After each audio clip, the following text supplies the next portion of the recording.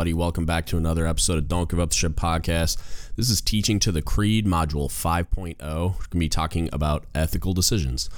So the learning outcome for this episode is upon completion of this block of instruction, the student will have developed an understanding of ethics, ethical decision-making, how it relates to being a Chief Petty Officer and the Chief Petty Officer's Creed, and then the outcomes of unethical decision-making.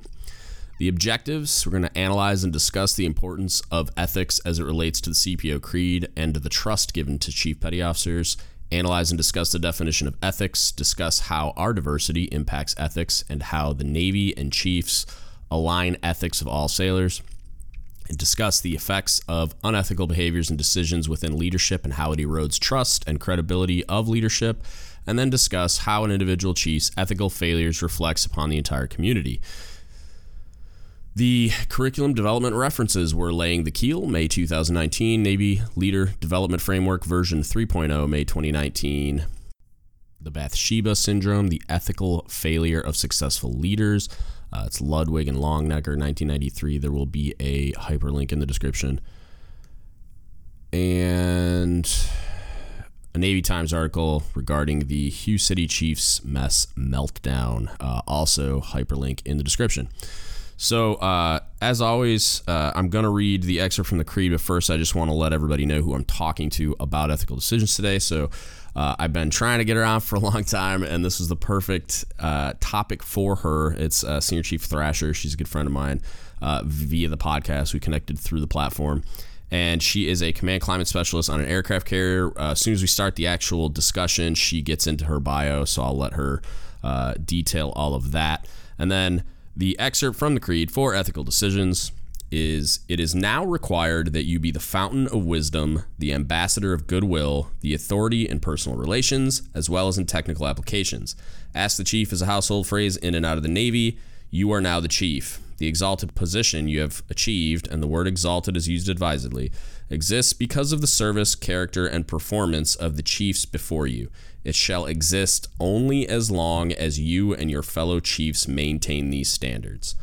So, great discussion. Really, really happy to have Emily on and hear her perspectives on ethical decision-making, especially in relation to her primary duty as a command climate specialist. She has, on top of just having outstanding perspectives on everything that I talked to her about, she has a unique perspective being the overall manager of the Equal Opportunity Program on an aircraft carrier, and it was a great discussion, and I'm really happy we got to have it. So here we go.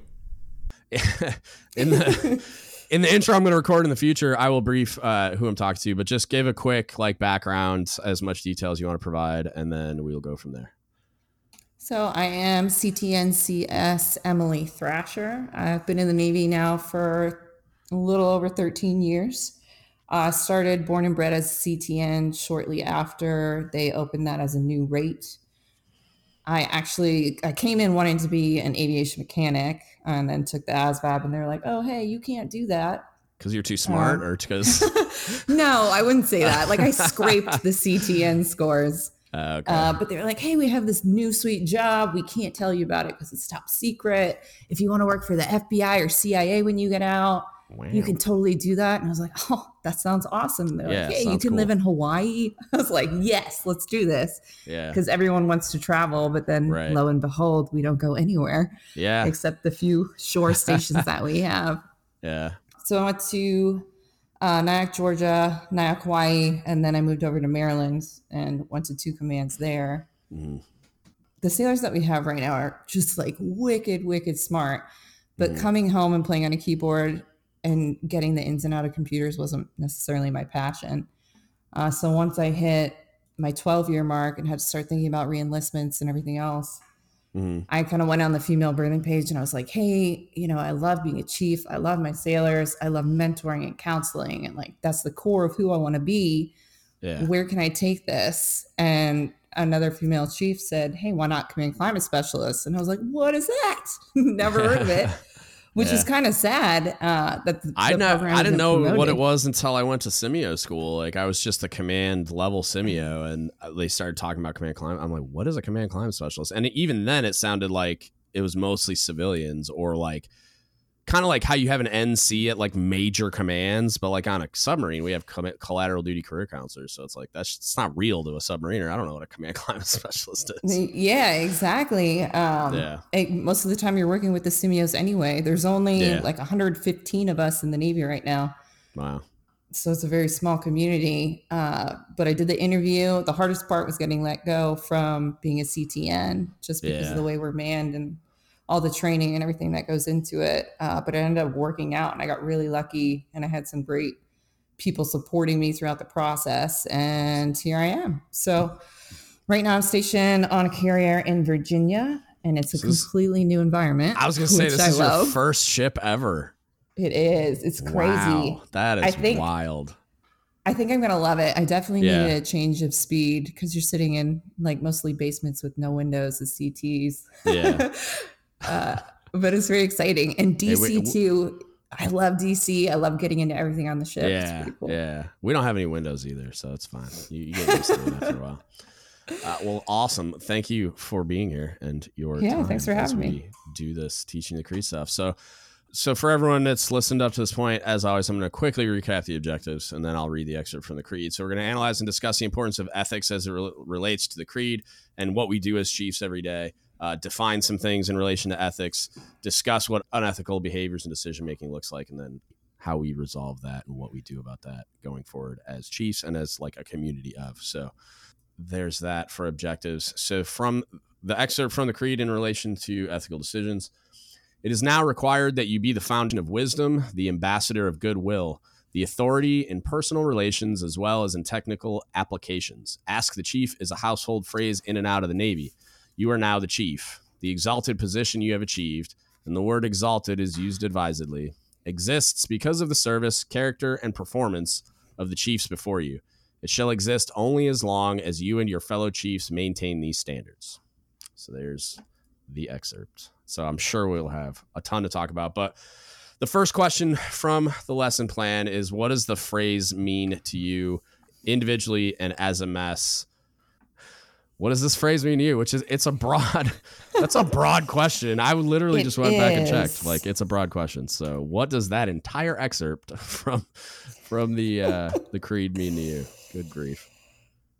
Okay. Well, I think when we're talking about the exalted position and the increased authority we have, there's so many expectations placed on us as chiefs in the mess from everybody, from juniors and senior leaders alike. And I think that's why the phrase "the chief" and "ask the chief" is so cool, and it's something that we have to live up to, because there's so much that goes into it, and there's so much behind it. And the responsibility that we have, first and foremost, is to take care of our sailors, and that entails so many things, because you have to be so much for every sailor. And I don't like when people call sailors kids, but on certain levels, I'm terrible. I know. I do it all the time, and I get grief for it, but it's a term. There's a lot of people that do. It's because they're my kids. I mean, I don't have kids, so they're like my kids, and it's like they reach out to me on Facebook. I drop what I'm doing, and oh my God, what do you need? Well, how can I help?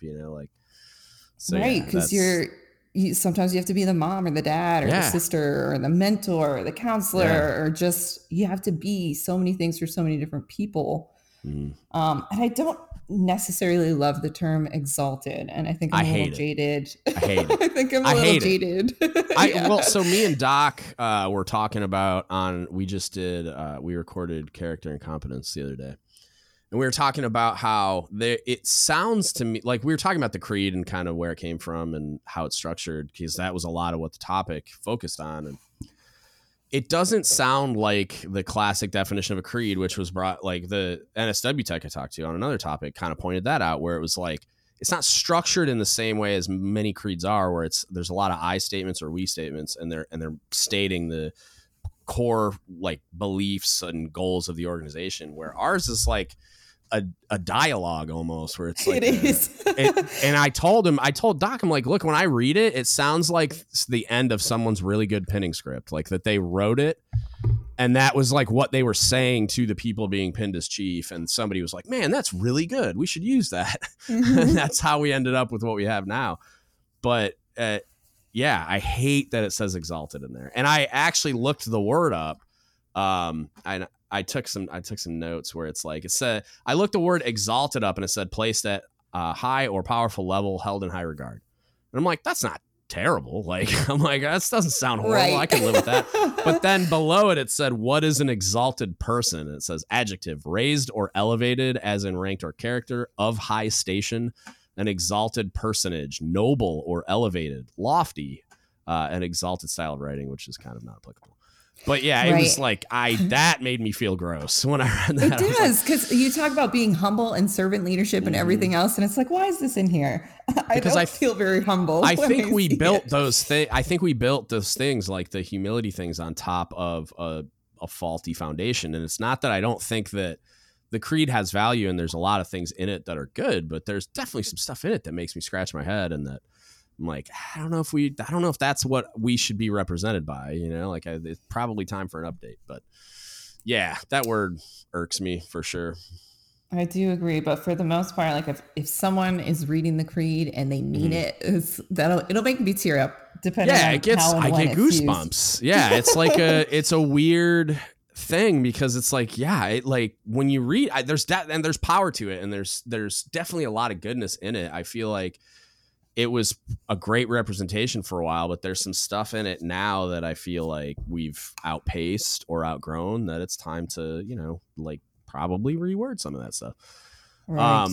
Because the other part of it that I'm not super fond of is that it's talking to you, and it's talking about you need to be the fountain of wisdom, the ambassador of goodwill, the authority in personal relations as well as in technical applications, which is basically what you said of you got to be everything to everybody all the time. And it's already a big ask, but I don't think that we talk enough about that chief, that like relying on the resources and help of others as much as they need to. Like, I know we talk about it during the season, but it's not built into this. It's not built into what we're saying is our mission statement. Yeah, I agree. I do love that line, though. I think out of the whole portion of the creed, the two things that stick out to me the most is being the ambassador of goodwill and the authority in personal relations. Because if you don't know your people, you can't have an effective team, you can't lead effectively, and you can't be versatile. Right. And then it shall only exist as long as you and your fellow chiefs maintain these standards. Yes. Oh, that gets me every time. Yep. That's my favorite line, because I bet you most people kind of gloss over that one, where it's like because you look at all the chief misconduct that everybody likes to remind us about, and we were talking about that recently, where it was fresh boot chief walks into the mess thinking that only the good, because I'm looking at a slide as I read this excerpt with Carl Bashir and John Finn on it, and it's like, yes, that's part of our legacy, but what else is part of our legacy, right? It's the Hugh City controversy that we're going to talk about later, and it's the chief misconduct you see splashed across the cover of the Navy Times. So like when you walk in, it's like your slate isn't clean, and you're not resetting your ethical status or your reputation or your anything the day you put on your fresh pair of khakis and your shiny new anchors. Like, you're starting where we are as a mess. Like, that's the credibility you have. That's the belief, that baseline level of like belief and trust that sailors have in you, that you're starting where we are as a group, not where you personally are. And yeah, exactly. And I think that's why it's so critical. Like, I wish we had a formalized mentorship program following season, but every year I want to take the first year chiefs and bring them in and be like, this is how we do it. This is how it's supposed to be. And bring all those idealistic chief philosophies out and try to help garner them. And I'm not even saying just FYCs. We don't do that enough with first classes. Yeah. And we've talked a lot. I was talking to Jeff about just involving the first classes in more things. It's like, I'm really, I talked to Nick about it on the last podcast too, where it was like just shining light on more phases of the season, where you're just like, why can't I bring first classes into a lot of those events? Like, there are some that need to stay private because people can get vulnerable and emotional, and those moments should be private. But there's a lot of training and like all kinds of other stuff that why can't they sit in there and learn during certain events? Like, I don't see any issues with a lot of it. And then even like a DRB, Oh my God, you Put some just first hit exactly classes- what I was going to say. Yeah, put some first classes in the back of the room and tell them you're part of the furniture, right? Just don't say a word. Just sit here and learn. So If that we it did takes. that, I feel like we wouldn't have to bring them in onto things for season, and we could keep that separate if we allowed them the time to grow and learn prior to and included them Yeah. in those conversations. Yeah, I wish we did more of that. And the mess training that exists, which I don't know if you've ever seen it, but there's a whole lesson plan formalized that I don't know if anybody uses it. I'm sure there's probably a couple of unicorns out there that are working their way through the mess training, but it's built as Chiefs training where a mess is supposed to train itself essentially. Not the See, I haven't seen that, but and we were just talking about this recently too, with how do you adopt different mess trainings for your commands to try to put a feeler out. But these things aren't necessarily well known.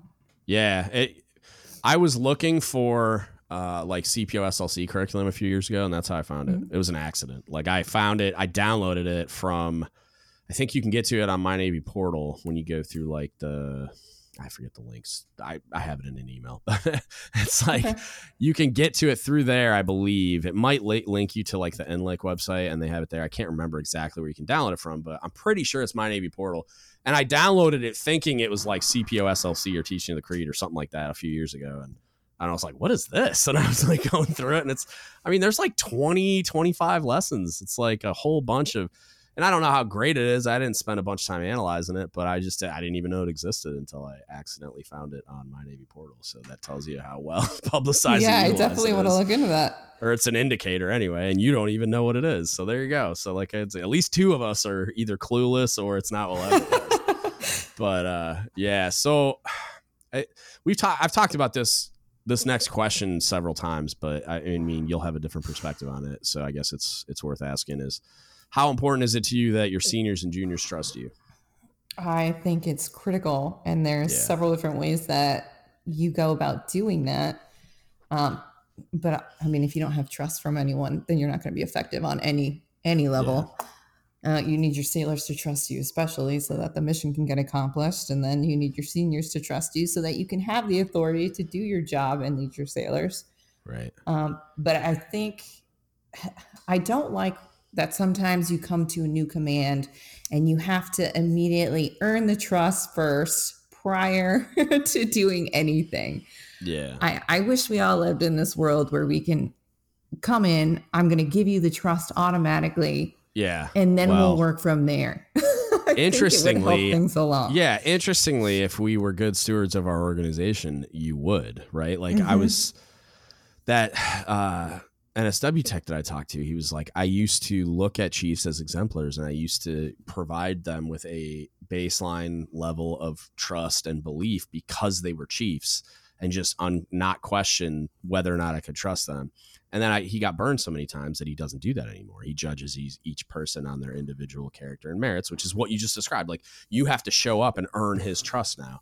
And it's because as an organization, we're doing a bad job of establishing the reputation the mess would need to create that. Like, because we're not just you and me, we're Chiefs. So it's like when I walk into an organization and they don't know me, but they do know I'm wearing a senior chief anchor, then they're like, oh, okay, here's another one of these guys. You know what I mean? And they're based on all of their contextual historical experience, they're judging me as well. They should, right? Yes. But it's like it puts us in that position where I don't have the trust and respect and whatever that I need to. So I have to spend a lot of time establishing it. And I think in human relationships, there's a certain amount of that that's going to happen no matter what. And that's fine. But I almost think we're at a place where we're handicapped right now. You know what I mean? Like you walk in. I think we did that to ourselves, though. We did. I think we already had the establishment of that trust, and then over time we degraded it.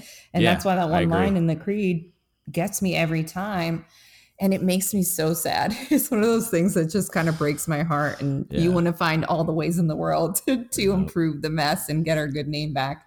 And it's 100%. Really hard to climb back up that mountain. It is. And so you end up bearing the weight of the poor decisions of everyone else. So yes.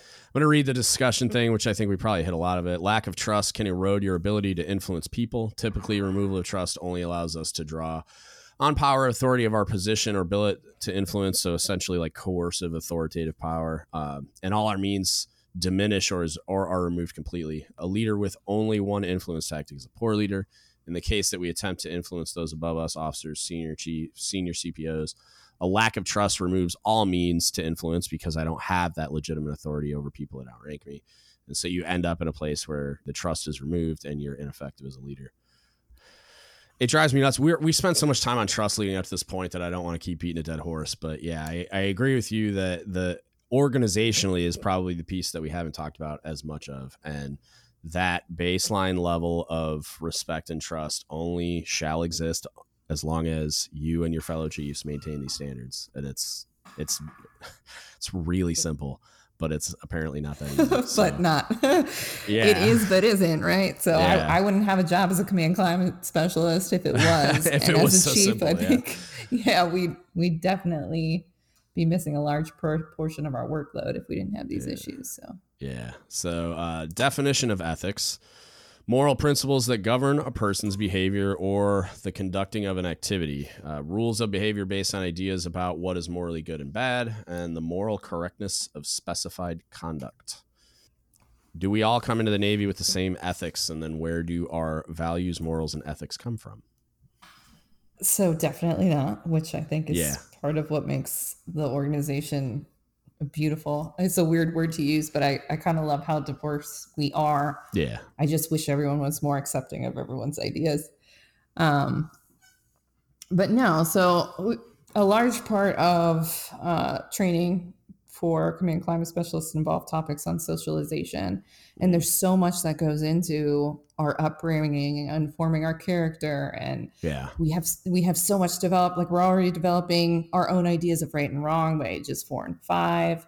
And then by 10, a large portion of our personality and character is already developed. But then, by the time we hit our mid early 20s, we're kind of solidified into the things that we value and who our characters are at their core, unless there's some type of significant emotional event that changes that.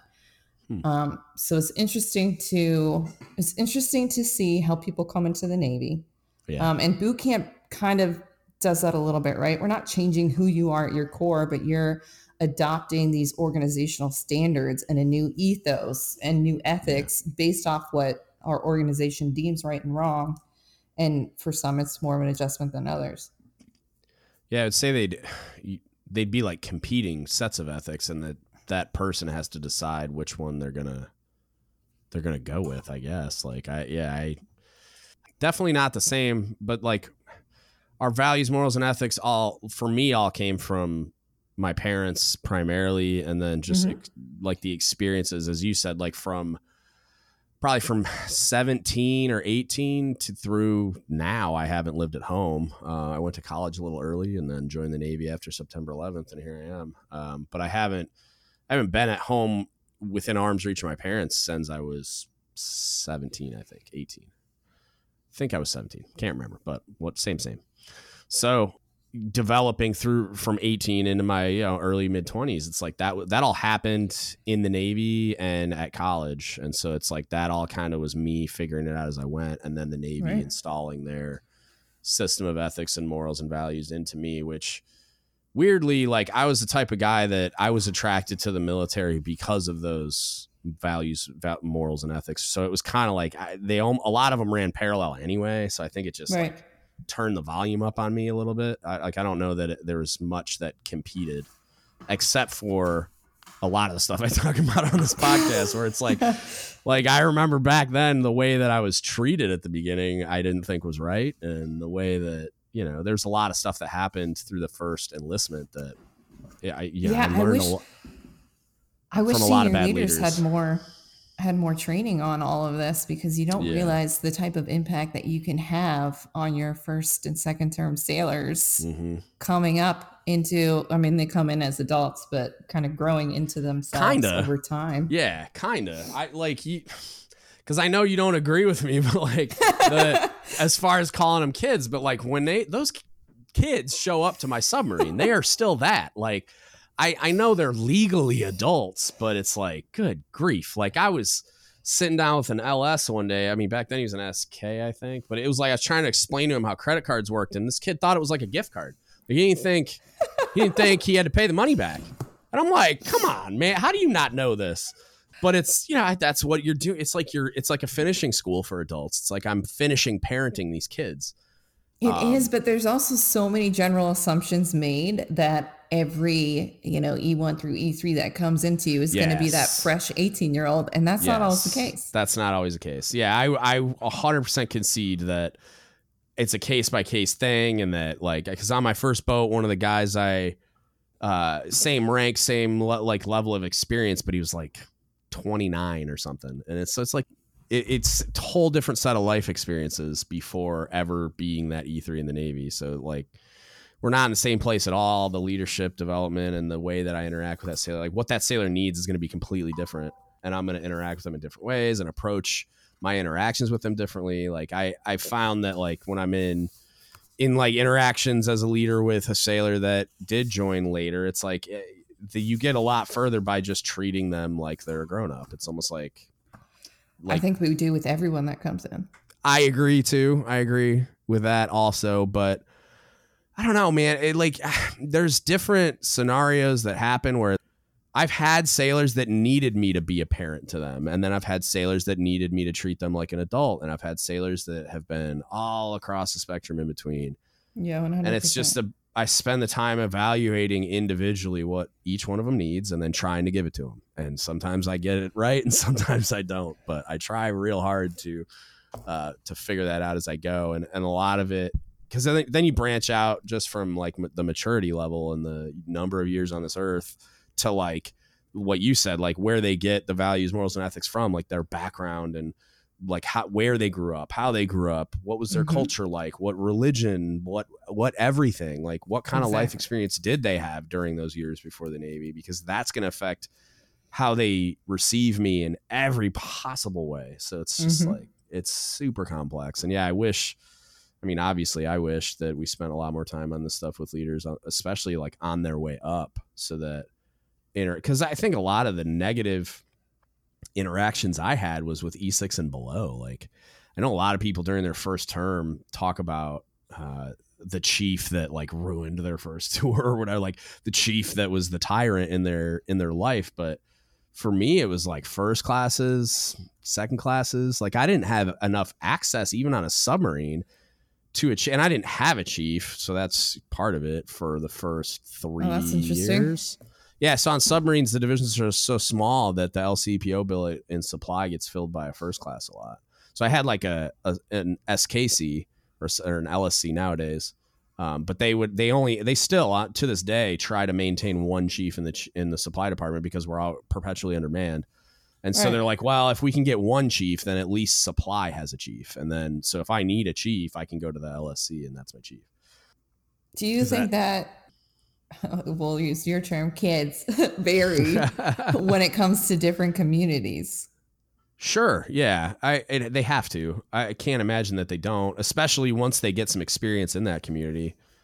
I definitely noticed a difference between so the most exposure that I got to that type of like a service member, I'll say, because there was more than just sailors there, was when I was at the A school, because we were in a building with every food service school in the military. So you had Marines, Air Force, Navy, Army. So it was like the same but different. Like, there was definitely a lot of commonality, but then there was a lot of variance as well, where culturally they had been indoctrinated into a different branch of service with like a slightly different value system and a slightly different, like, this is how we do things, and a different uniform and a different whatever. And so there was definitely like some camaraderie, but then there was definitely some competition, and there was like some, well, they're the Air Force, so like like we used to, even just like me, like I was good friends with all of the NCOs, but I'd march the students up to the barracks and the whole Air Force would be out. They called it,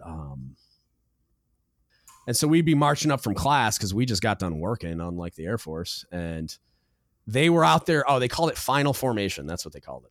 So they were out front doing final form, and we would march up, And I would purposely be loud. Like I'd march up and just get them like hyped up with cadence.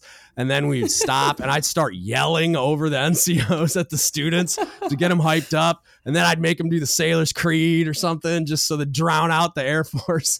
And then That's fun. and then, it was awesome because then they would like, yeah, because there was like 500 of them and like 150 of us. So if they were able to get their airmen as hyped, like they could drown us out pretty easily. But they usually didn't because our kids were rabid. I got them so hyped.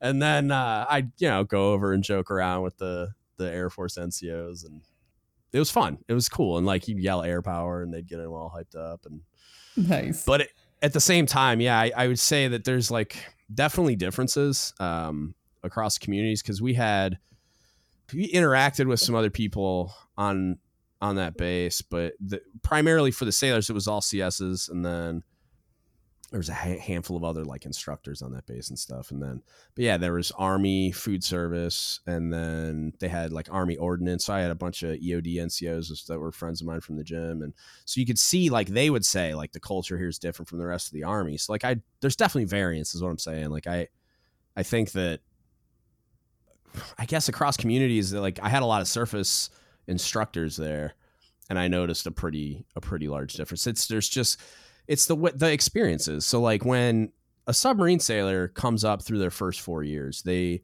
learn a lot about operating independently and like being energetic self-starters and getting the job done no matter what. And then like I feel like on surface ships, especially large platforms, there's a lot of ability to kind of hide if you want to, like, or fall between the cracks or throw bodies at the problem because there's so many of them. And so you get some sailors that like based on even just the scale of the organization, right? Where it's like I had CS1s that were LPOs of like 300 to 500 sailors. And it's like, so there's a lot of things that they had kind of promoted past doing. And then they became an instructor at a command of 25 staff members.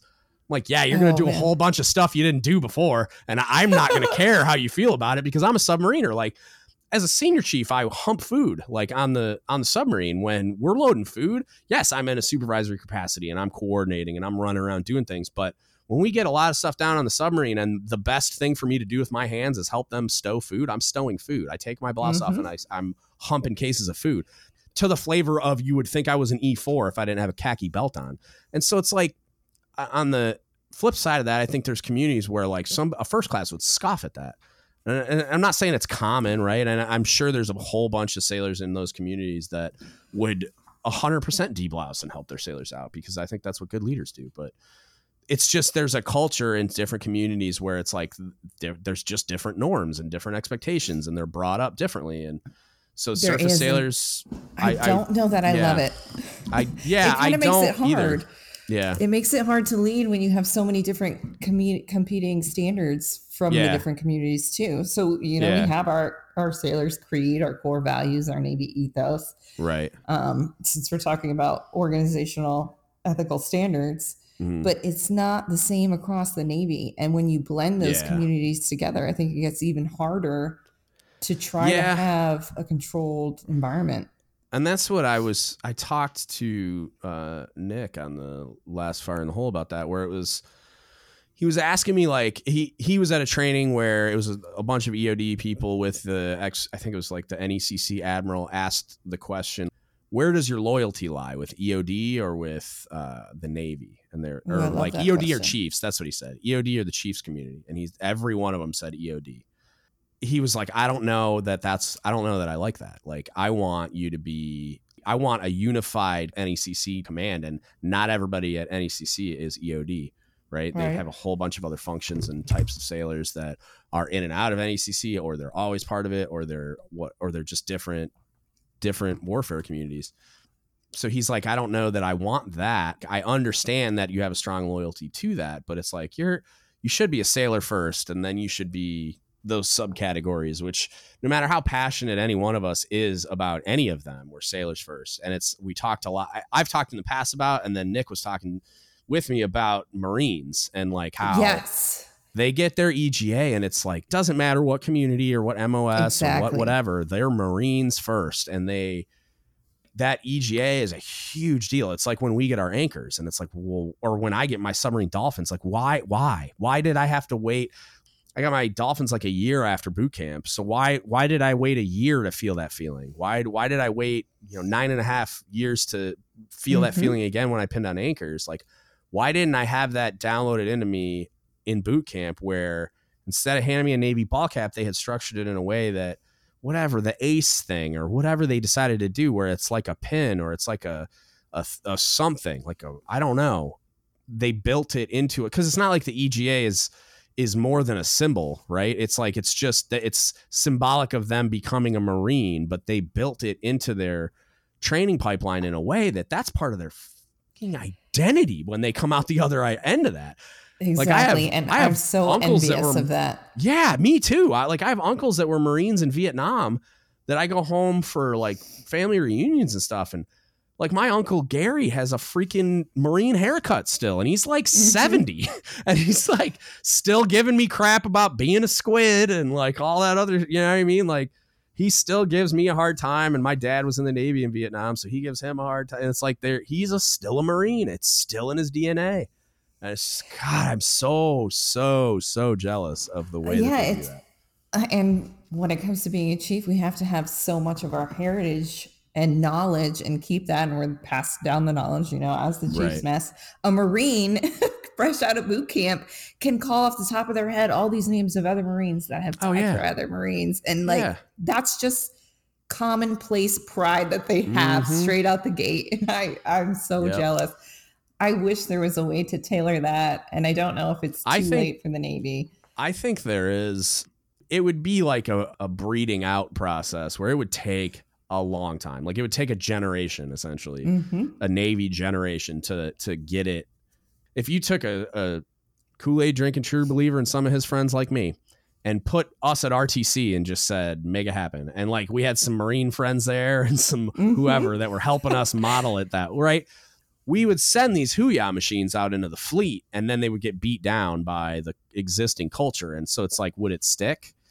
I don't know. Like, I think there's a lot of, for sure. I think there's a lot of other things that would need to happen besides just at RTC. Like, I think it would have to be like a Navy wide thing where the MCPON is getting behind it and pushing, and the fleets are all on board, and we're sending training teams out to reculture and reprogram chiefs messes, and we're emphasizing leadership development and education and heritage. And it's like you're making it a priority. And that's what I think. It's super simple to see that it's not a priority for us. And there are moments where we take the time to acknowledge important things. Like they just named the newest Virginia class submarine to roll off the line, the USS Barb, which to any submariner on God's green earth, like retired, veteran, whatever, when they announced that, you got goosebumps, because the Barb is like, it's the boat. Like it's the Galloping Ghost of the Chinese coast, man. It's Admiral Flucky, who's got the most decorated submariner World War II ever saw. Like they blew up a train. They like sunk all these like he is the guy. He's like Submariner Rambo, and his boat was the Barb. And so when they named that boat the Barb, it was just like everybody rejoiced. And so it's like there's moments where they do that. Like I got so hyped when they named an aircraft carrier after Dory Miller. Every cook in the Navy was just like, yes, we finally got one. Even though we have the Pinckney and the Harmon, and like their ships named after cooks, which a lot of people don't know Pinckney and Harmon were cooks. But and it there makes was me sad though. I want to share in this enthusiasm with my fellow shipmates, and it's hard to connect on those levels. Who is the female CT senior chief that died in combat? Shannon Kent. Kent. Yeah, I thought they were talking about naming a ship after her. They had, and then the conversation died out. That's criminal. But that would be an example of it. Like that would like they named a DDG the Shannon Kent. You'd be like, woo! Like, listen, it'd be awesome. Yeah, we would be rejoicing. She was actually at our command at the time. Okay. We would be rejoicing. Yeah, I think that would be awesome. There was a lot of people against it, though. We'll talk about it offline. We don't need to get into that. We don't need to get into any. Yeah, that kind of stuff. Like, because I'm super into it, and I'm passionate about it, and I think there are a cross section of chiefs and whoever else that could do the training. You know what I mean? Like, I talk about it in relation to CS stuff all the time, where it's like, we could be really well trained, classically trained culinary artists. Like, it is possible. I have a very fancy culinary degree from a really good school. I'm what you would call, air quotes, classically trained.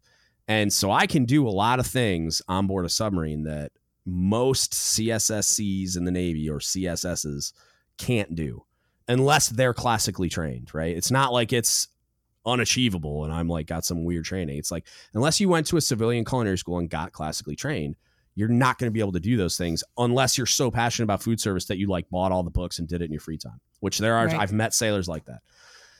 So there are people like me, or like a lot of CSs in the enlisted aid community would be great at it, that could, if you just made the decision to prioritize culinary training and you put guys like me and some of these other people in charge of training, or, which I've been championing forever and no one will ever listen to me, is contracting out the culinary part of the training to a culinary school until generationally we have a whole bunch of CSs with the experience to be A school instructors that have that classical training. Like, you just contract out to a culinary school out in town, send them there for 90 days. Like, they will come to the ship with such great training that all this Navy Standard Core menu crap where you're getting this Stouffer's baked lasagna and all this heat and serve garbage that no one's happy with. Like, no one's happy with that.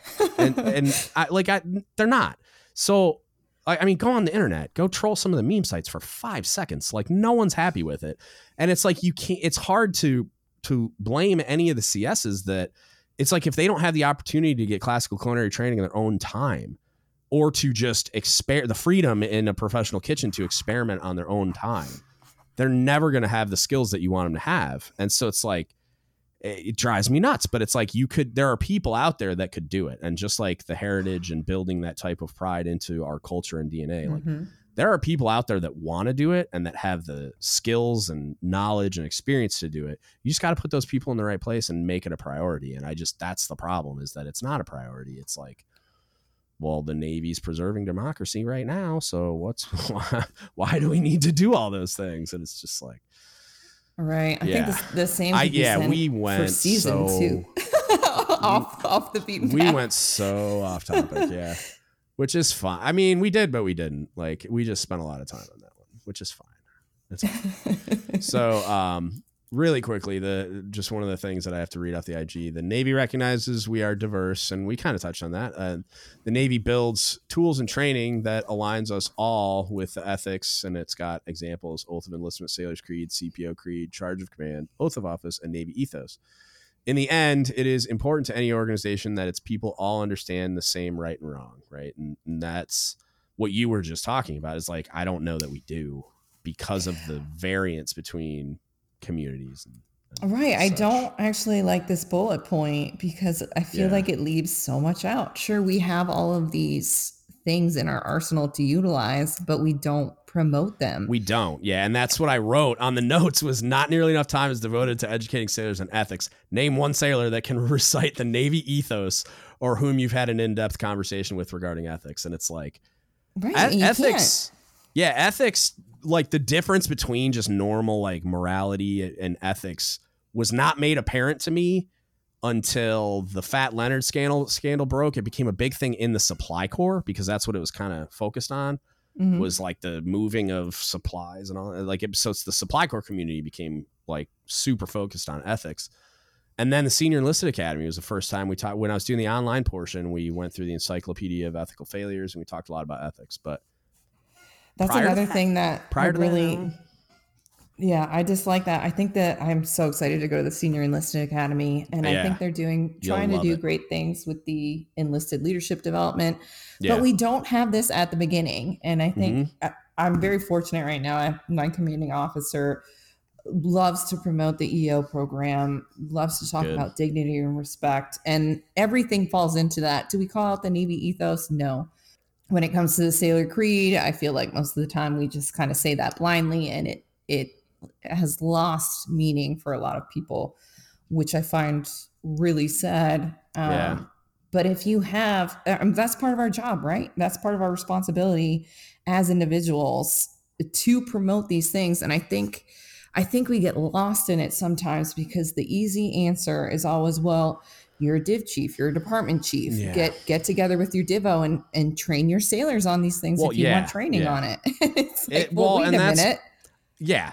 Okay. So get me started on command delivered training, because that being any kind of a proposed solution for leadership development and education, which I would contend that like ethics and all that stuff falls within that umbrella.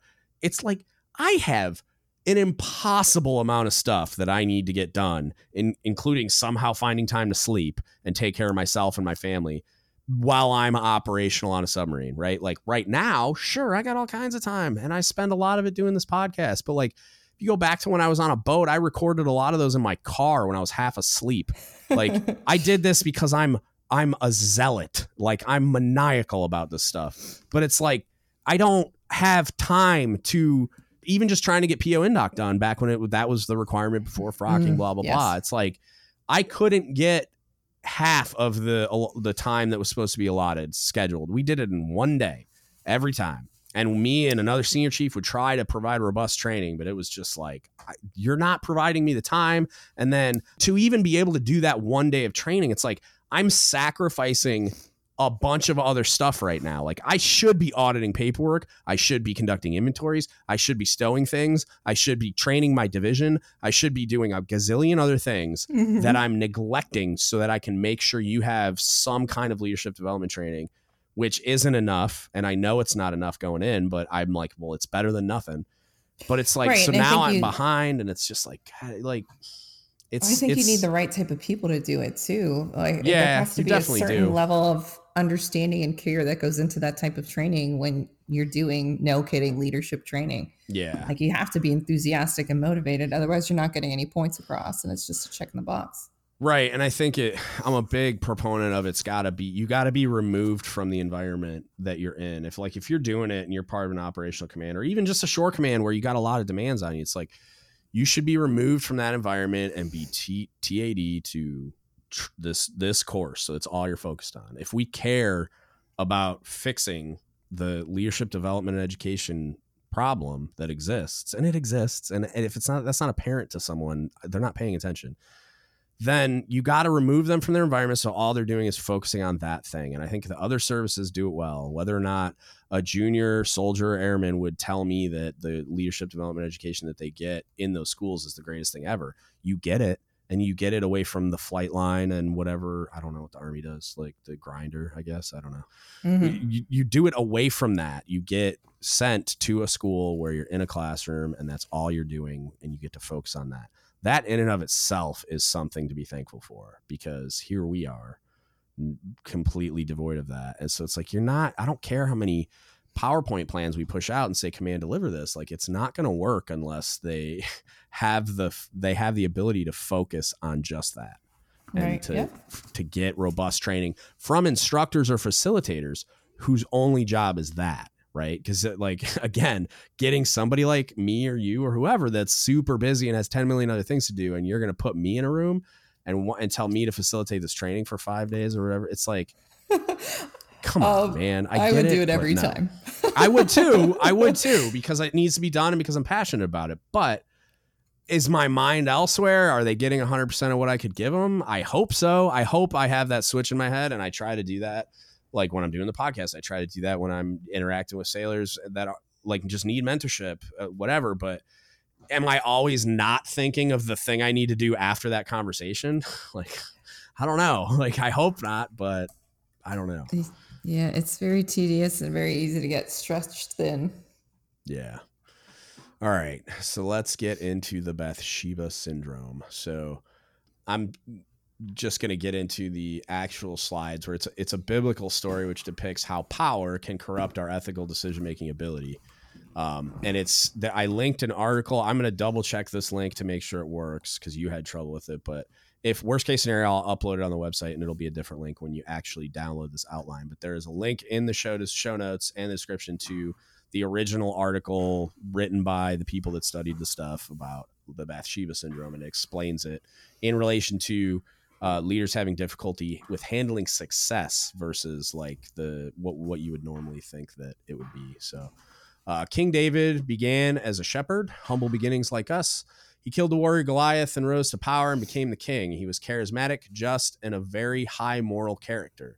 Even though he was a great man, temptation and desire for the wife of one of his generals, Bathsheba, that's not the general's name, that's the wife's name, resulted in his unethical decision to sleep with her, which resulted in her pregnancy.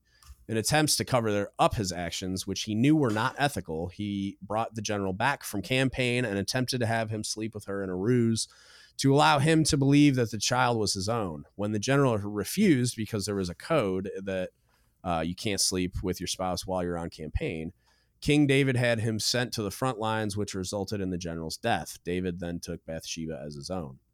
So first question, although we do not become kings like David, we can, I hate this.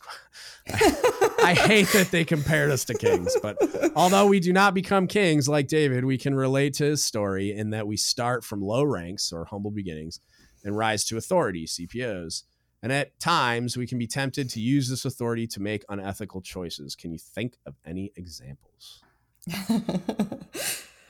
I can think of quite a few examples. Let's do it. I think where a lot of this stems from, though, before getting into specific examples, it's harder when you have personal relationships, especially within the mess or the wardroom or whatever the case may be. And it kind of stems back to it's going to be hardest to lead your peers mentality, because it really is. And I can think of a lot of decisions that have been hard for me as a chief towards junior sailors, but the hardest ones have always come when it's dealing with my peers. So I had one scenario back in a leadership training school, and we were mixed with different branches and civilians. And it's the type of environment too. So we were very specifically at a school teaching leadership and how to be ethically sound, right, and all of these other things. And there's this E8 select in a different branch that came up and was like, we were in a tight knit group. So I'm going to go back a little bit. We have like mini groups of 15 to 20 people. Okay. So over the course of the training, we got really close. And I was with like 5 other NCOs. I was one of the lowest ranking people there, still a chief at the time. And this individual said that they smoked pot over the weekend when they went to visit their family. I'm sitting there wondering first, like, is this really happening? Did you just say this out loud? Did you say this out loud in front of 6 other senior leaders while we're here right now in this place? And I had to marinate on it for a little bit. And this was the first time being a chief that I was challenged, because you always hear like, oh, you're going to have a hard time with these things. Can you correct someone? And it's like, oh no, can I do it? And it took me a full 2 days. I'm a little embarrassed, but not ashamed to say that. I had to reach out. I think I would have probably, it probably would have taken me a second too. Like I would have had to think about, like, just because I feel like you almost have to, unless somebody was in danger, as it, like, you know what I mean? Unless there was some reason there was a clock on it.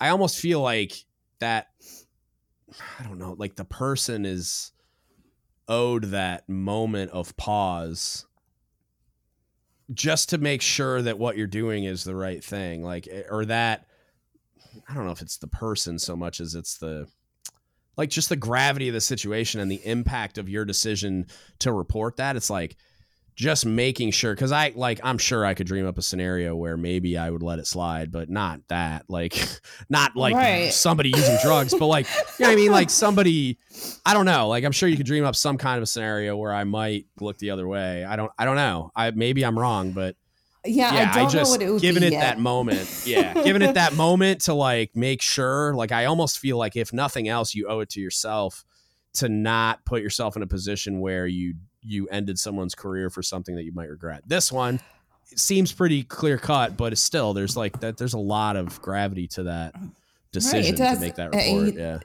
And then going back to the human factor, right? You have a single parent with a child. This is their career, and this is all they have. That's the part that I'm like, for that one, I feel like, I would know already what I had to do, but I think I'd still give it 24 hours where I would need to marinate on it. And Yeah, you know what you need to do. I called a couple different mentors because I needed a hype session, and I needed, because having that first initial conversation, like, hey, when you said that, it really bothered me, and oh, by the way, I have to go tell someone now. Like, gearing up to have that conversation isn't fun for anyone. And one of the questions I was asked was, is it really that big of a deal? And is this the hill you want to die on? Wow. And it took me a while to marinate on that, and I was both offended and both like, well, wait a minute, if someone's asking me this and they're someone I consider a mentor, like, is this the hill I want to die on? But at the end of the day, it's not something that, there's no question at the end of the day. You just kind of have to rip off the Band-Aid and do it. Maybe they were asking you that and thinking they knew the answer was yes, but I'm like, at the time, I don't think it was. It was more of a like, then maybe reconsider them as a mentor. Holy crap! Like, I would look at it like,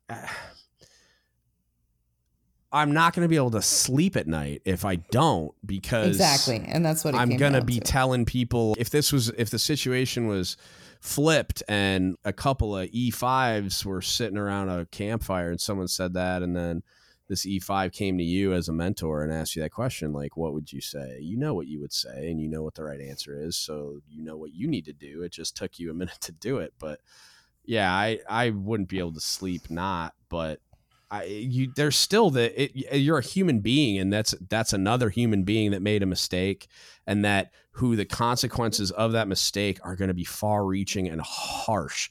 So it's not easy to destroy someone's life effectively if that's what happens through the not like the Article 15 or whatever the and then you have to compete with those individual standards, which for me in high school, I'm not going to say I never did drugs. I experimented, I did some dumb stuff, and the Navy did change part of that core to where now I believe that it's truly something that's wrong and something I don't need to do. But you have those clear-cut community standards that say, no, this is clearly wrong. Yeah. What are you going to do about it? Because you have to report it. But it's not easy. Yeah, no, it's definitely not. And it shouldn't be. I think if you're doing leadership right, it should not be an easy thing to do. But like having the courage to still do it is just a marker of a good leader. Go ahead. I had another conversation recently too around this topic and regarding QRBs, because rankings is always something that's a topic of contention when it comes to every rank, honestly. And then are you going to be the chief that goes in the room and you're influential and you have certain sailors that are up for top EP slots, top MP slots? Are you going to question one sailor the same way that you're going to question another? So if let's just say you're the Simio and that this one first class is going to get an EP spot, didn't follow the EO program guidelines and wasn't present or involved, and you're going to call that sailor out, but are you going to question every other sailor that you may not know to put up the best candidate, which is what we are supposed to do, or are you going to use that influence to drive the rankings? Yeah, and that's something that I go back and forth in my head, because like when I'm in a mess, I know that I'm an influential voice, right? Especially at my last command, because I was the most senior guy there, not named Cobb. Like I was very influential when I was in a room having a conversation. But at the same time, like knowing I had that influence, I was sitting in a ranking board and watching people try to promote a sailor that was theirs, that it was like they were fighting for an EP because it was their sailor and there was an EP to fight for, not because their sailor deserved an EP. And that bothers me a lot, because when I sit at a ranking board, my sailor gets ranked exactly where they should be ranked based on the competitiveness of that peer group and what they did during that reporting period, to the effect of I've had other chiefs go, hey, go ahead and brief your guy. I'm like, nope, we're still talking about EPs. He's not ready for that. And they look at me like I got 10 heads. And I'm just like, no, he's not. I'm not giving someone an EP because there's an EP to give. That's insane. It doesn't make sense. And that's how we end up with people that aren't ready for the next pay grade when they get promoted or they just aren't fit to be in that leadership position, but it happens all the time. And truth in reporting, like that's how you end up with the right people in the right place. And so, right. And I do think that falls under the realm of making ethical decisions, because integrity definitely falls within that. But we have no standardized QRB process. That's the other part of it too. When it comes to promoting these values and standards, it's going to be what you're taught. Yeah, I was just railing on about this the other day, because the way our command is currently structured, they're about to do E6 rankings, and the way our command is structured right now is there's a lot of sailors. It's most of the junior sailors at the command are on a 24-hour schedule where like I couldn't pick probably, so I'm trying to think how many, we probably have 15 first classes. I couldn't pick 10 of them out of a lineup.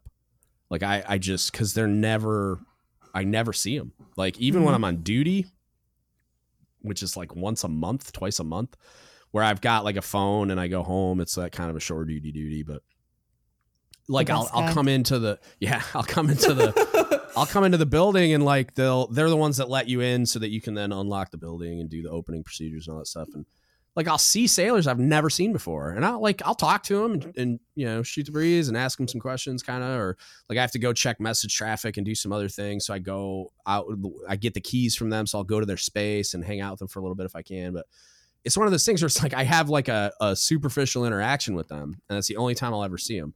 And then they're like sending out a spreadsheet saying, hey, rank the E6s. I'm like, how? Like, how am I going to make an educated evaluation on any of these sailors when I couldn't pick them out of a crowd, let alone talk intelligently about their performance over the last 12 months? So I'm like, I grabbed our SEL, whom I'm about to relieve, God help me. And I was just like, why are we still doing it this way? Like I brought it up last year, and then obviously I had some misadventures over the last 8 months of my life where I wasn't at work. But like I brought it up when we ranked E6s because it happened right after I checked in, and I just kind of, oh yeah, we're doing a ranking board. I guess I'll go hang out. I don't know anybody, but see how you guys do business. And they had used a spreadsheet to where everybody got to rank everybody's first classes 1 through whatever. And there was like a math formula that like averaged out the scores, and they fell where they fell. And I'm like, what? So your vote's the same as mine, who's in the position to be like the honest evaluator of their performance? Like I'm their rater, like I'm their senior rater. And you're telling me that my vote is the same as the guy who can't pronounce her name? Like, get out of here. Like, this doesn't make any sense. So I argued against it, and I was like, why don't we prepare a package like you're going up for a board? Like you guys fill out a summary thing and have like their brag sheet on there and their last eval and any significant events and blah, blah, blah, so that I can make an intelligent evaluation of the sailor. And they just ignored me. And then this year I flipped out. I was just like, we're not doing this again. And I grabbed because he's like he's a master chief that's like, he's just sitting in as the SEL until I'm healthy because the other guy's leaving, and he wanted to get some exposure because he's going to go be a command master chief eventually, and he just wanted to, he's a nuke, so he wanted to get exposure to some of the Navy stuff that programs and stuff that he hasn't dealt with in the past. And he's a good buddy of mine and great dude. And so like when I came at him and I'm like, hey man, I'm here to start a fight about E6 rankings. He's like, okay, let's do it. And so I told him, I'm like, man, I brought this up last year. I don't understand why we're using this stupid spreadsheet. I don't understand. And he's like, whoa, calm down. He's like, because this is happening now and I haven't had time to do anything formal, I'm sending out the spreadsheet so everybody feels like they have a say, but the only people that are going to be in this ranking board are the chiefs in charge of those first classes. I'm like, oh, thank God.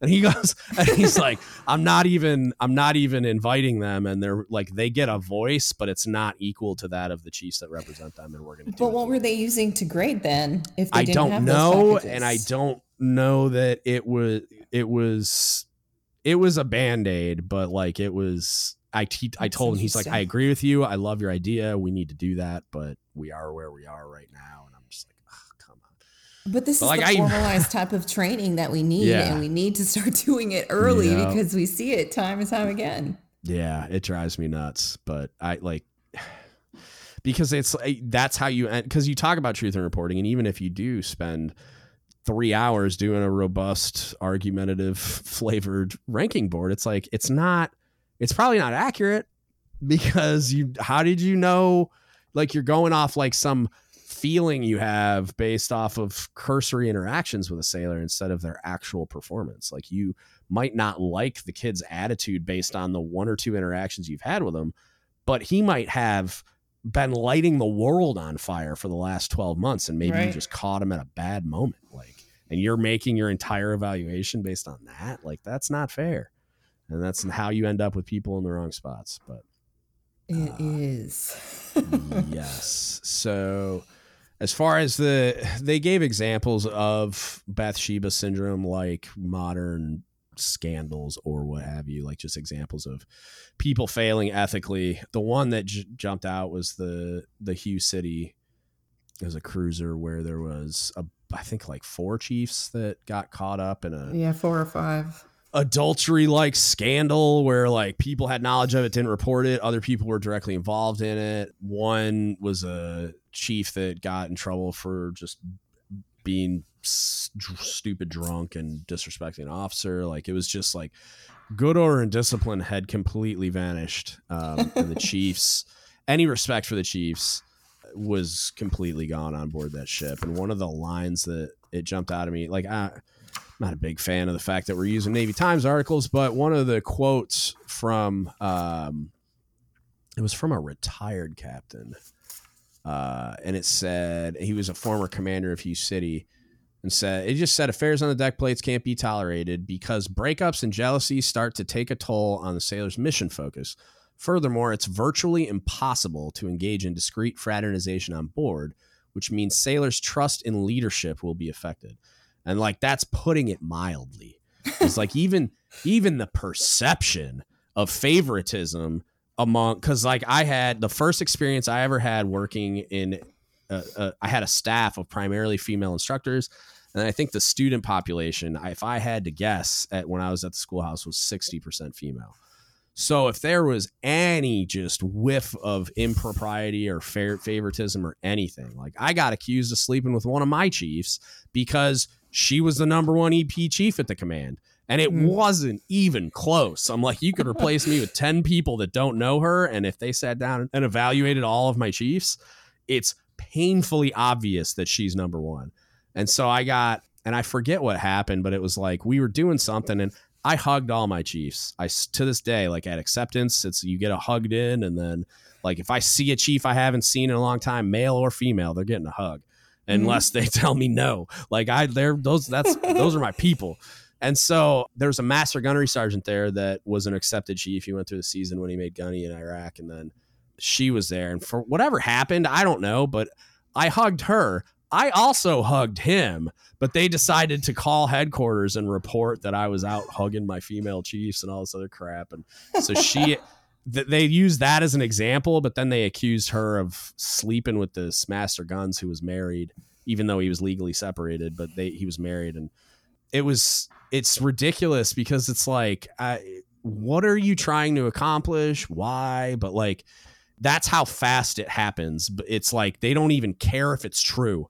Like they lose that respect so quickly and they're immediately like, what is this? What is that? So it's like, I just put myself in this position from then on where it was like, there was no question. Like I never allowed myself to be in any situations that were even close to being in the vicinity of questionable. See, I hate that mentality. I do it's too. Getting worse and worse. I do too.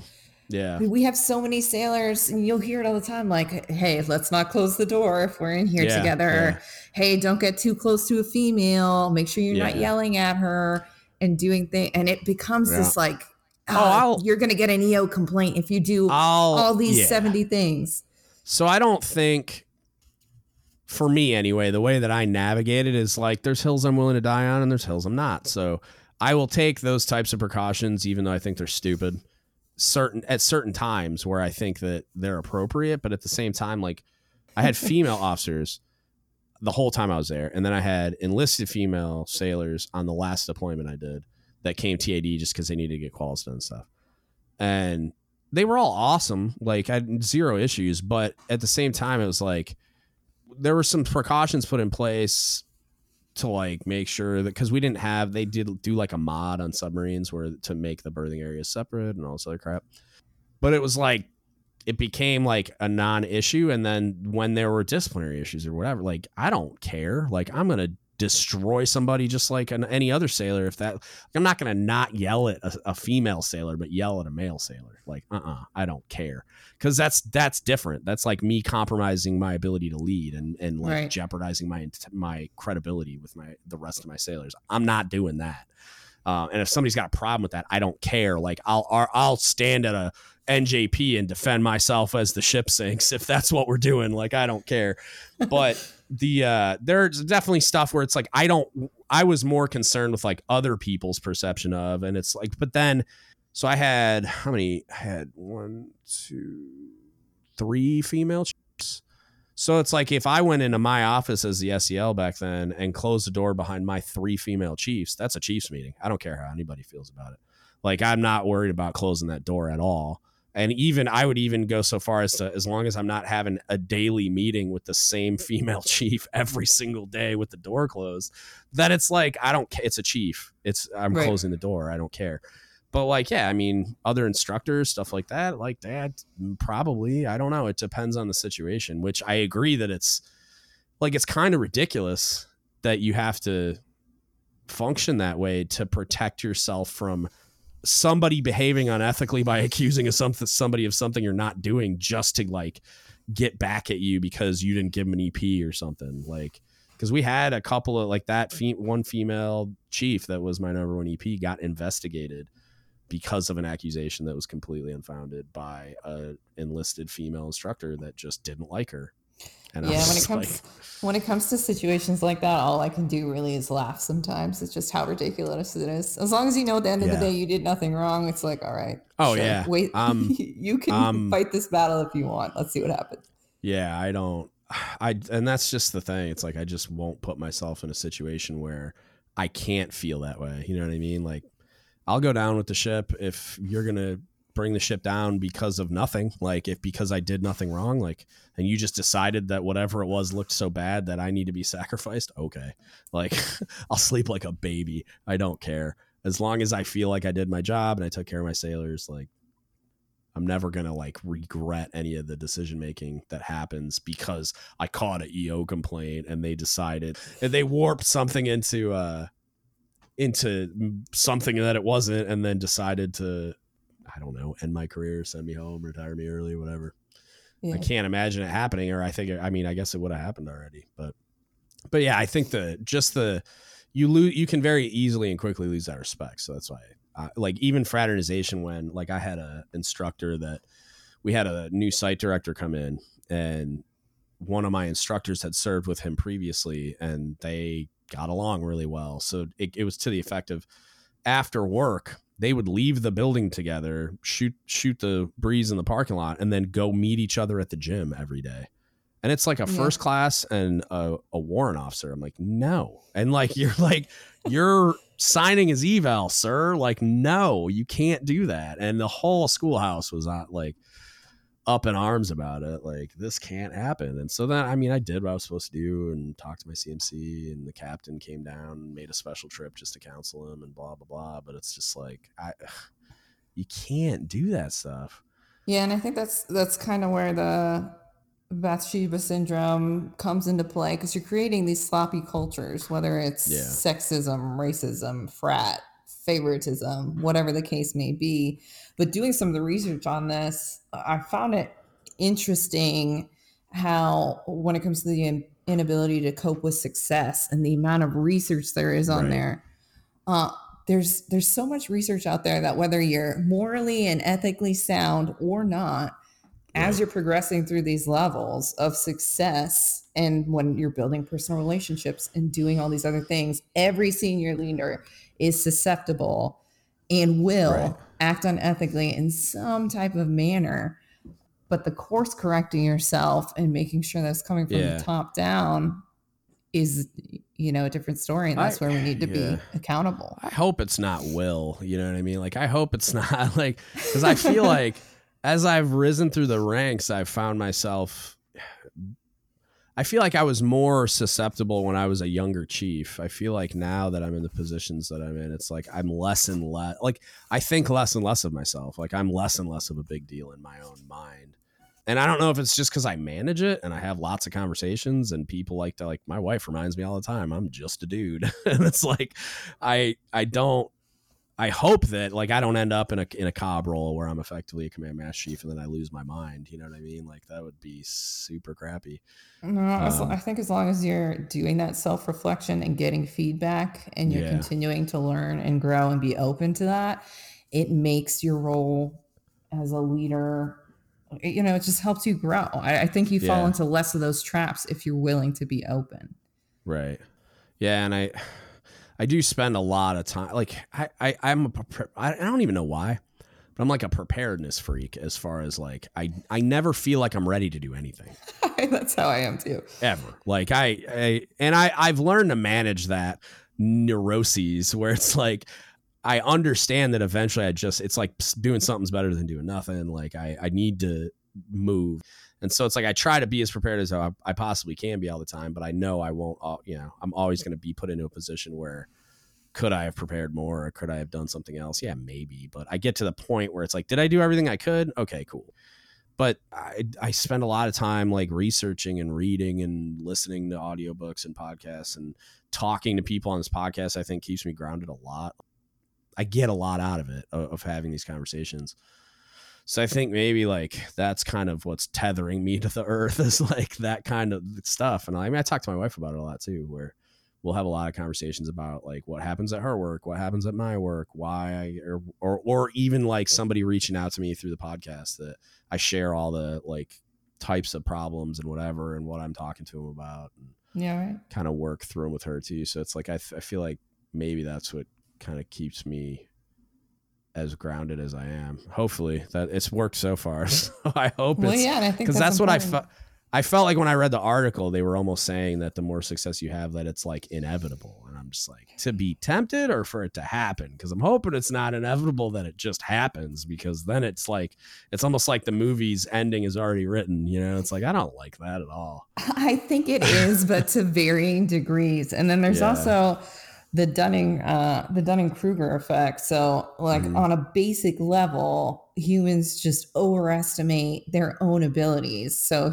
if you take 30 of your junior sailors and you say, hey, rank yourself out, where do you fall out? And 20 of them are like, I am definitely within the top 5. It's just, you almost can't help it. Like, it's this basic human reaction. I don't know where it comes from. And it's the same with the inability to cope with success on some levels. I don't know. And that's what's weird, is it's like, am I setting a trap for myself by not realizing that that's something like that's real? Because I think that, like, I would probably rank myself pretty appropriately. And I'm not saying that, like, I wouldn't say I'm number one if I thought I was, because I would, but at the same time, like, I know when and it's just based on my experience in the Navy and, like, understanding how the ranking system works, that, like, when I check into a new submarine, I know I'm not number one. Like, if we're talking about, like, formal rankings, like, I know where I stand, and it's not number one until I have time to qualify the things and establish myself and do all the stuff. Yeah, exactly. But you've had leaders or someone throughout your life help you making these decisions to be able to receive that feedback. And not everybody has that ability. Right. That's fair, I guess. So one bad apple, although there is the accountability to ourselves as individuals to do the right thing as a chief, it is not just the individual chief who suffers when one does wrong, which is kind of what we focused on earlier with trust. Mm-hmm. What's said in the mess stays in the mess is a message that describes how we can disagree and have differences as a functional mess, free to provide input to the process and come out in unity. It is not permission to cover our tracks, provide blind loyalty, and violate our ethical obligations to the Navy, our sailors, and ourselves. You first. How do you feel about the slide? I hate that it needs to be written down and that we have to say that out loud. But I agree. The number one perception you hear from junior sailors is that we sweep stuff under the rug in the mess. Right. And it breaks my heart. And yes, does it sometimes happen? Absolutely. But if you can't see behind that closed door, or you don't have mentors explaining to you what the mess is actually about, of course, that's going to be the perception, especially when we have stories like Hugh City and stuff in the news. Right. And one thing that really bothers me, and I'm not a SME on this whatsoever, and I really want to find out more and give training to sailors, is that there's different varying degrees to discipline based off your rank. And the CO only has so much authority. So what junior sailors are seeing as a result of captain's masts and setting precedents for certain disciplinary actions, whether you did drugs or you got drunk, like the process is completely different for someone E7 and above and for officers. And I think if that was... Okay. So it is and it isn't. It is and it isn't. So it's not like they're limited in their ability to punish as far as E7 and above goes. But they can 100% take a chief to captain's mast.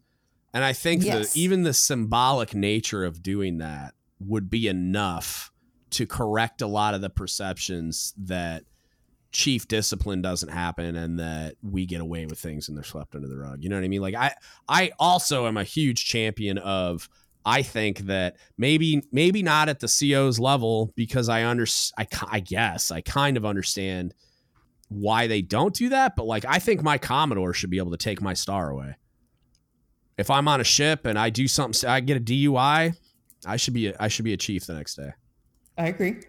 So I don't see why that's not real. Processes and timelines that are drawn out. So yeah, no, I agree that that's what it is right now. Yeah. Yeah. So if you have that E7 who went to mast, right, they're still possibly sitting at the command for months after, leaving junior sailors wondering like, hey, yeah, they got moved to a different department, but they're still over there leading because we only have so many personnel. So what happened? Well, and to argue the other side of it, it's like, I think something that gets missed when a chief does something stupid, right? So like, and Jeff Bayless is a great example of his story where he ultimately, there's a lot of other things that played into it. And if you haven't heard the Evolution episode, go listen to it. He's got an incredible, crazy story that it ended up making him a better human being. And I love him to death, and I'm glad he's my friend. But what ended up actually getting him in trouble and jeopardized his career and took him from the officer ranks back to enlisted as a chief is that he got a DUI.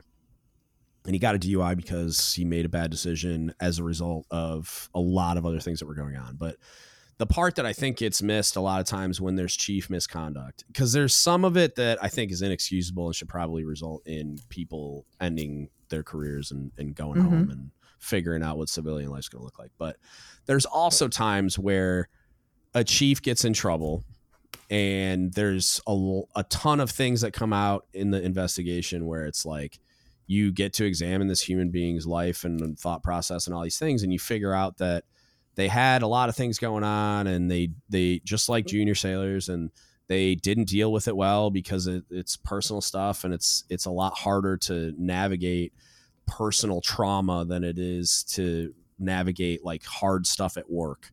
Right. So you're not always going to make the best decisions when it's your life that's on fire. So when that happens, it's like, do they need to be held accountable? Yes. If a senior chief gets a DUI, I think they should be a chief the next day.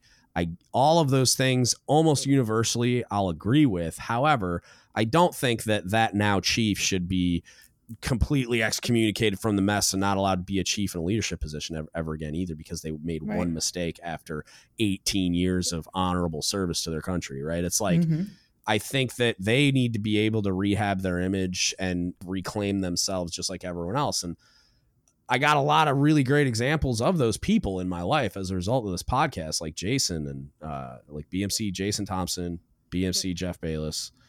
There's guys like that had crazy stuff happen in their life. Jason's was less disciplinary, more mental health struggle related, but it's like, it doesn't mean that they're not able to do it anymore. It means that they had to go through a process of reclamation and healing, and then they came out the other end better for it. Like, I guarantee both of those guys were better chiefs after that stuff happened.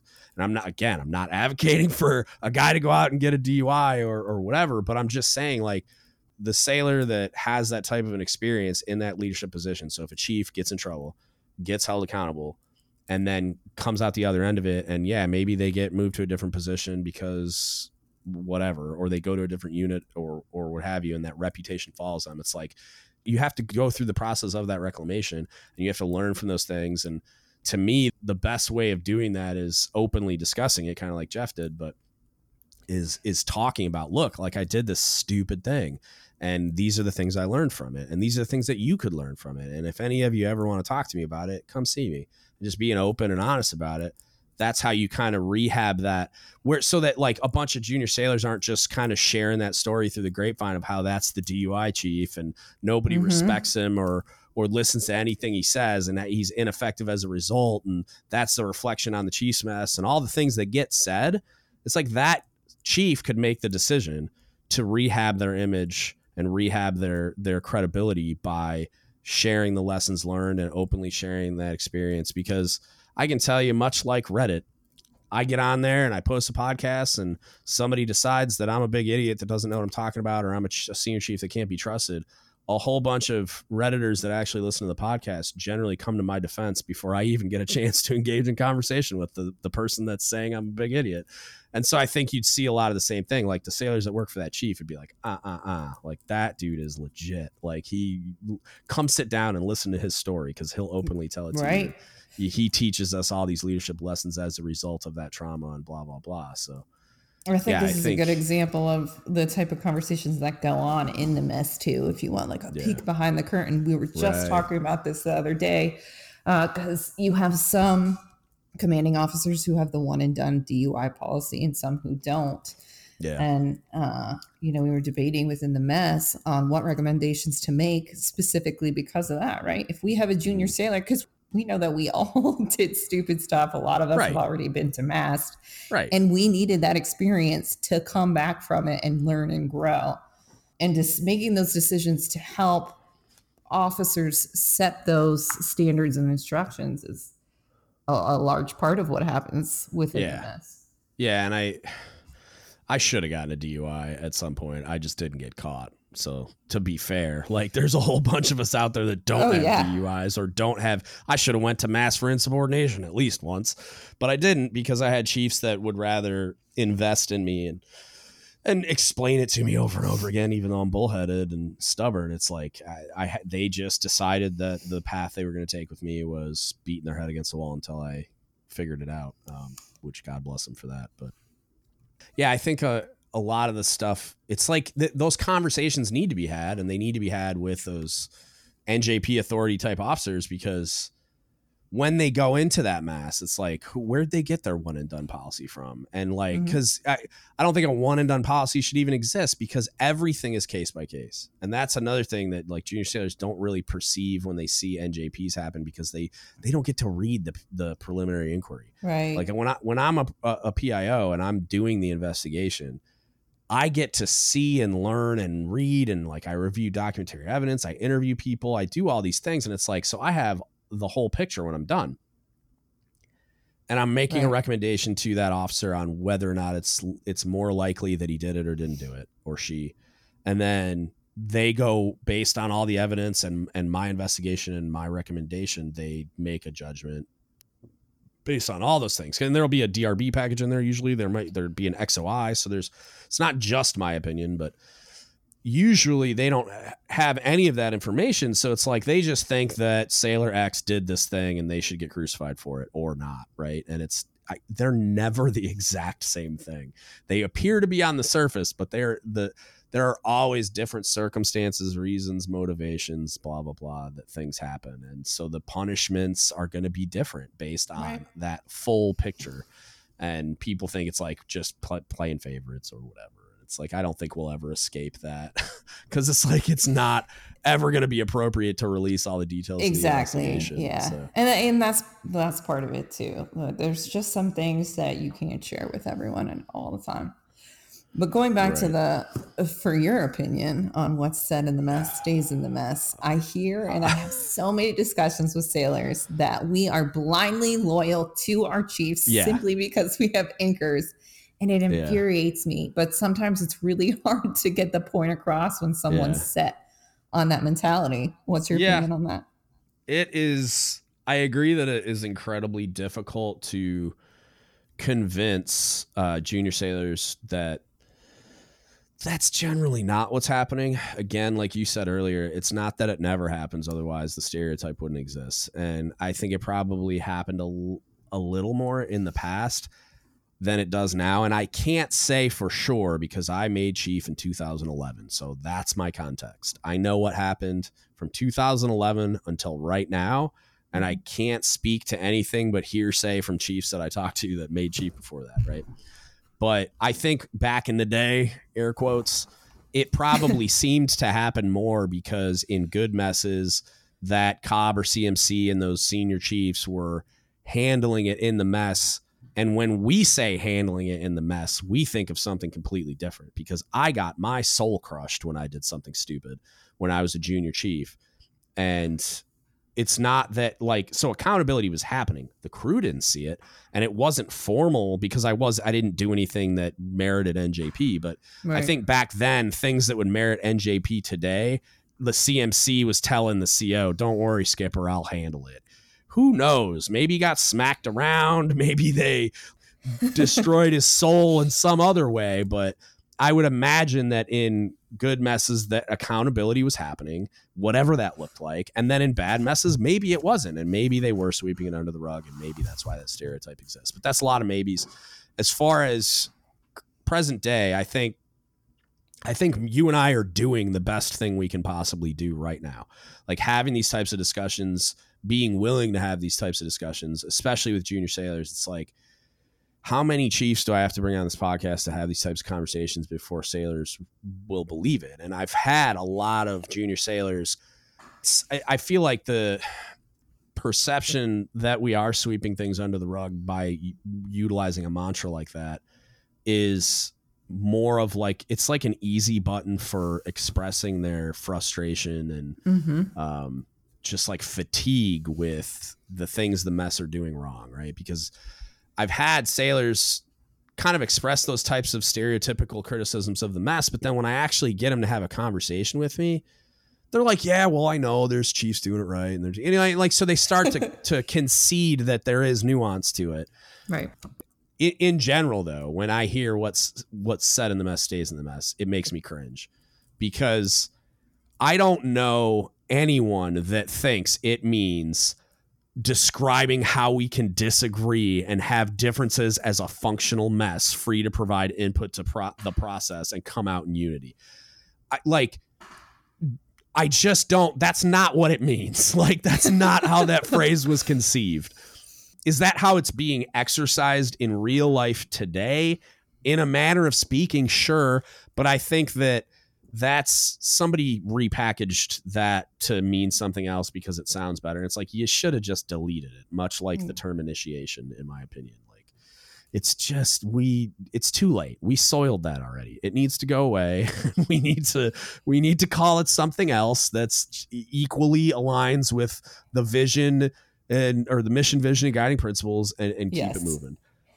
It's like shipmate. I was having a conversation on that joint base where, soldiers say battle buddy and airmen say wingman or wingwoman. And so they all have a term like that. And so they soldiers, they say battle buddy, but they'll say battle. They're like, what's up, battle? And then that's their shipmate. Right. And then Marines, I think, say shipmate sometimes, but I also think they say killer or something like that. Or they have a couple of slang ones, I think. And if I'm butchering, I've never heard them say shipmate, but I'll take your word for it. Yeah, I don't think it's common. I think it's more of a weird, I don't know. I'm probably butchering it. If there's Marines out there that are vomiting on their desk right now, just reach out and tell me how stupid I am. But I think because I hung out with that Master Guns all the time and I saw him interact with some Marines, but that was he would say, when he would walk out of a room, I'd be like, see you later, man. He'd go kill and then walk out. And then so I think they have something, and I'm not sure what it is, but everybody's got one, right? But I don't think you're ever going to rehab the term shipmate into not being a little cringeworthy. I just don't think it's going to happen. And I've seen it happen gradually, and I think that sometimes the term chief is also used the same way. And it's soul crushing just to hear it when it's used. like a curse where it's like, whoa, let's have a conversation. What's the Yeah. background here? What's going on? Yeah, I think we've gotten to a point where we're teetering on the edge of losing control of that type of messaging and like rehabbing the reputation of the Chiefs mess. Like I hope I'm blown out of proportion, but I don't think I am, just based on the conversations I've had.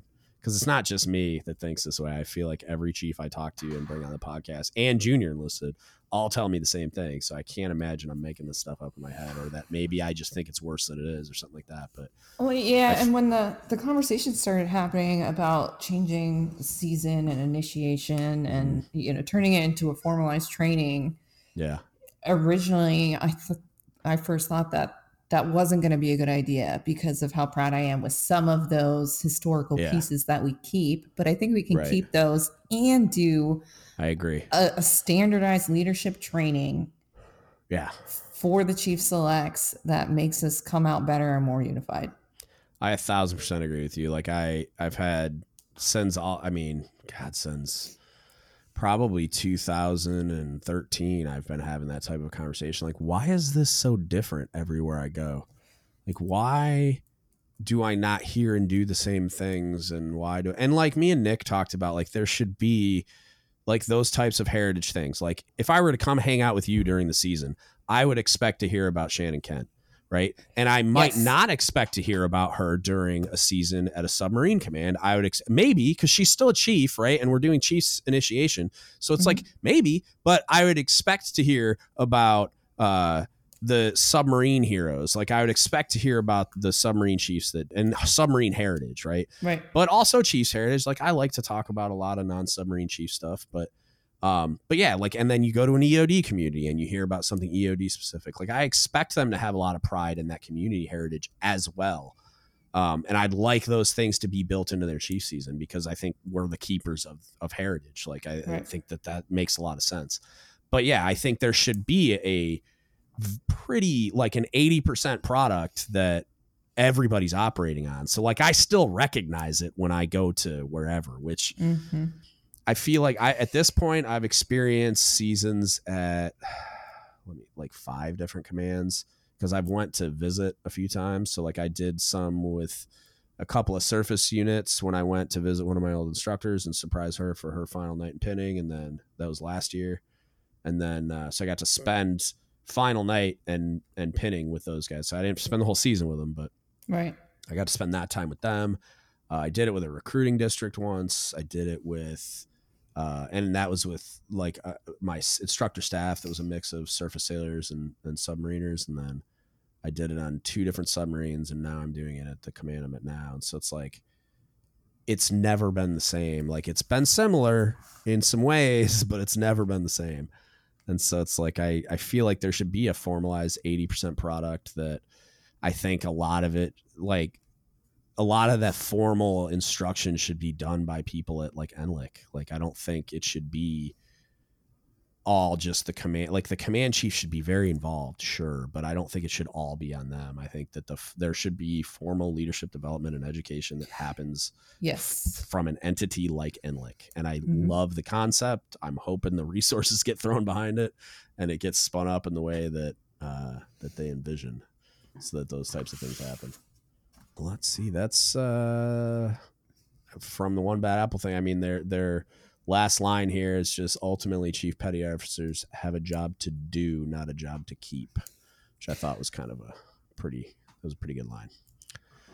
I didn't necessarily agree with you. Really? I agree with the line. However, I don't think one of the things that they touch on in teaching to the creed is how you do that. So there's a little bit of discussion. Let's talk about it. Like because I liked the line, because to me it means, like, regardless of I'm not concerned about promotion, I'm not concerned about my eval, I'm not concerned about awards, I'm not concerned about any of those things. Like, I'm concerned about doing my job, taking care of sailors.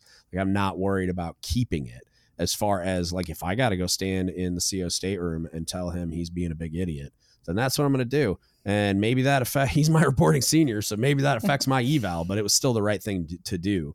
And it shouldn't affect my eval if that CO is is doing his job the right way, he should be happy that I came in his stateroom and told him that, because that's my job and I'm doing it, not trying to keep it. So that's kind of the way I read that, was that we should spend more time doing our job regardless of our concern for the reputational piece or the career progression and advancement piece. And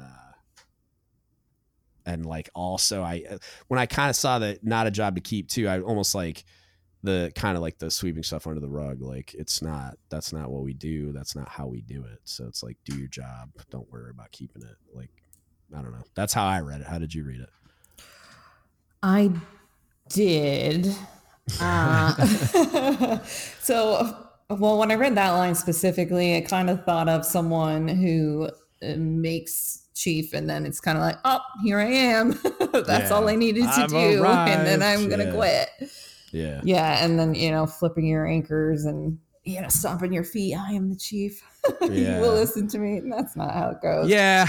I didn't get it that out of it, but that concept, I understand. And that's another reason why I am such a proponent of the chief should be allowed to lose rank at a lot closer to home than court martial, because the chiefs that do that are like, their goal was to make chief and then shut it down and retire. It's like, you can't do that, because if you get found negligent, or you get found to be performing at a level that like merits disciplinary action, you could end up retiring in first class if that was a reality. And so that's why I'm such a proponent of it, is like you those chiefs that either make it, or they make it and shut it down, or they make it and they're doing well, but then they realize they're never going to make senior chief, or they're a senior chief that's never going to make master chief or whatever. And when they get close to 20, they just put on roller skates and call it a day. Those chiefs can't get away with doing that anymore, because there's a risk to their pension going down. And, and I mean, I guess you're going to breed a little bit of that out with the whole blended retirement system eventually, but it's like, you don't have that handcuff anymore where it's like, oh, well, he can just sit there and mouth breathe and get his retirement at the same pay grade no matter what he does. So why would he or she put in any effort at this point of their career? And that disgusts me, because I've had sailors through the platform reach out and talk to me about that type of a command, where it's like there's a whole bunch of chiefs that just went there to retire, and they are putting in zero effort and not taking care of their divisions. But all these first classes and second classes they're just in the middle of their career trying to get after it, and they don't have any mess support. And that just, that's heartbreaking too. Yeah. I'm on fire when I have those conversations. I just like, that infuriates me. But I was doing a little bit of reading prior to the topic, and one of the articles that I read said that an ethically sound leader does two things, and that's inspire others by acting ethically and leading through personal example, and then communicating our organizational standards, such as the creeds and the Navy ethos, and promoting that ethical behavior. But in order to do that too, our sailors are going to need to start, and we as the mess and our officers are going to need to challenge our leaders and hold them accountable. Make sure that you're focusing on that self-reflection and able to receive feedback. And then you need to keep learning and seeking out mentorship and challenging the status quo. All of that kind of gets rolled up into one thing. And it's not an easy feat to just say there's only one thing. I marinated on this for a while. Like, where does the breakdown begin when it comes to ethical decision making? And I think the Bathsheba syndrome article and the Dunning-Kruger effect, like reading more on those, how there's some things that are inherent within us as people, like the cause of slow breakdowns I see, but as a Navy, I think when it comes to like promoting our values a little better, I think that's a good place to start. I like it. Well, I think it's also a natural place to end. We have covered everything, and I will wrap it up in the summary. But you got any save rounds or alibis? I don't. Awesome. Well, thank you so much for doing this. I appreciate it. No, thank you. I'm super stoked to be here. Yeah. All right, I hope you guys enjoyed that. I definitely did. Quickly, just going to recap the excerpt that we talked about today. It is now required that you be the fountain of wisdom, the ambassador of goodwill, the authority in personal relations as well as in technical applications. Ask the chief is a household phrase in and out of the Navy. You are now the chief. The exalted position you have achieved, and the word exalted is used advisedly, exists because of the service, character, and performance of the chiefs before you. It shall exist only as long as you and your fellow chiefs maintain these standards. That last line, and I talked about it in the episode, is by far and away my favorite because I think it's the most important, is that all of the things that we talk about, all of the mantras and the principles and the things that we've built the Chiefs Mess on, good or bad, only exist as long as you and your fellow Chiefs maintain these standards or don't. So the negative things that we associate with the Chiefs Mess and the junior sailors associate with the Chiefs Mess exist only as long as we fail to maintain these standards. And the good things that we're trying to champion constantly, or that we should be striving to be, the things that we work towards in ethical decision making and just ethical leadership principles, they only exist as long as all of the Chiefs maintain these standards. So it's not just a one, but it starts with one, because the collective is built out of a bunch of individuals. So it's very, very important that you take the time to let that sink in and really think about what that means. Everything that we talk about, it's all built on our ability to function inside the construct of this organization and the foundational principles that it's built on. And if we're not doing that, it's all going to fall apart. With that, if you need anything from us, as always, hit us up. Don't Give Up the Ship Podcast at gmail.com. You can Facebook message us, Don't Give Up the Ship Podcast, or you can DM us on Instagram or Reddit at DGS Podcast, or get on the sub and talk to us there.